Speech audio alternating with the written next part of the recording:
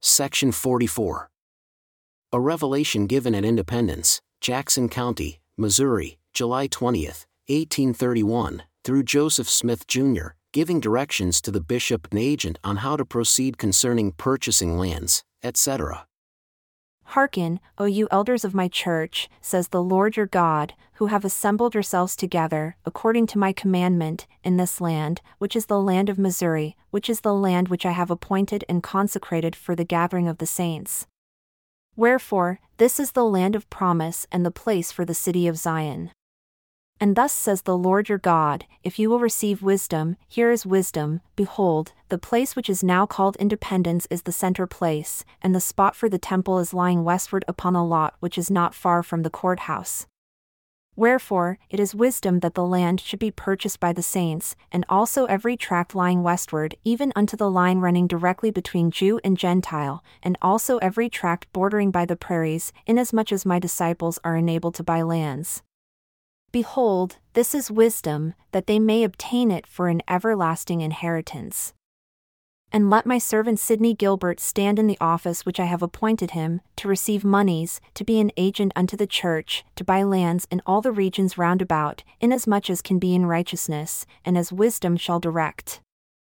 And let my servant Edward Partridge stand in the office which I have appointed him, to divide unto the saints their inheritance, even as I have commanded, and also them whom he has appointed to assist him. And again, verily I say unto you, let my servant Sidney Gilbert plant himself in this place and establish a store, that he may sell goods without fraud, that he may obtain money to buy lands for the good of the saints, and that he may obtain provisions and whatever things the disciples may need to plant them in their inheritance.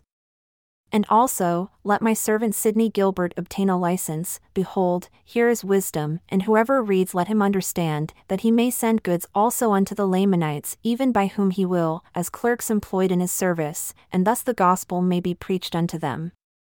And again, verily I say unto you, let my servant William W. Phelps also be planted in this place, and be established as a printer unto the church. And lo, if the world receives his writings, behold, this is wisdom, let him obtain whatever he can obtain in righteousness for the good of the saints. And let my servant Oliver assist him even as I have commanded, in whatever place I shall appoint unto him, to copy, and to correct, and select, etc., that all things may be right before me, as it shall be proved by the Spirit through him. And thus, let those of whom I have spoken be planted in the land of Zion, as speedily as can be with their families, to do these things even as I have spoken. And now concerning the gathering, let the bishop and the agent make preparations for those families which have been commanded to come to this land as soon as possible, and plant them in their inheritance. And unto the residue of both elders and members, further directions shall be given hereafter. Even so, Amen.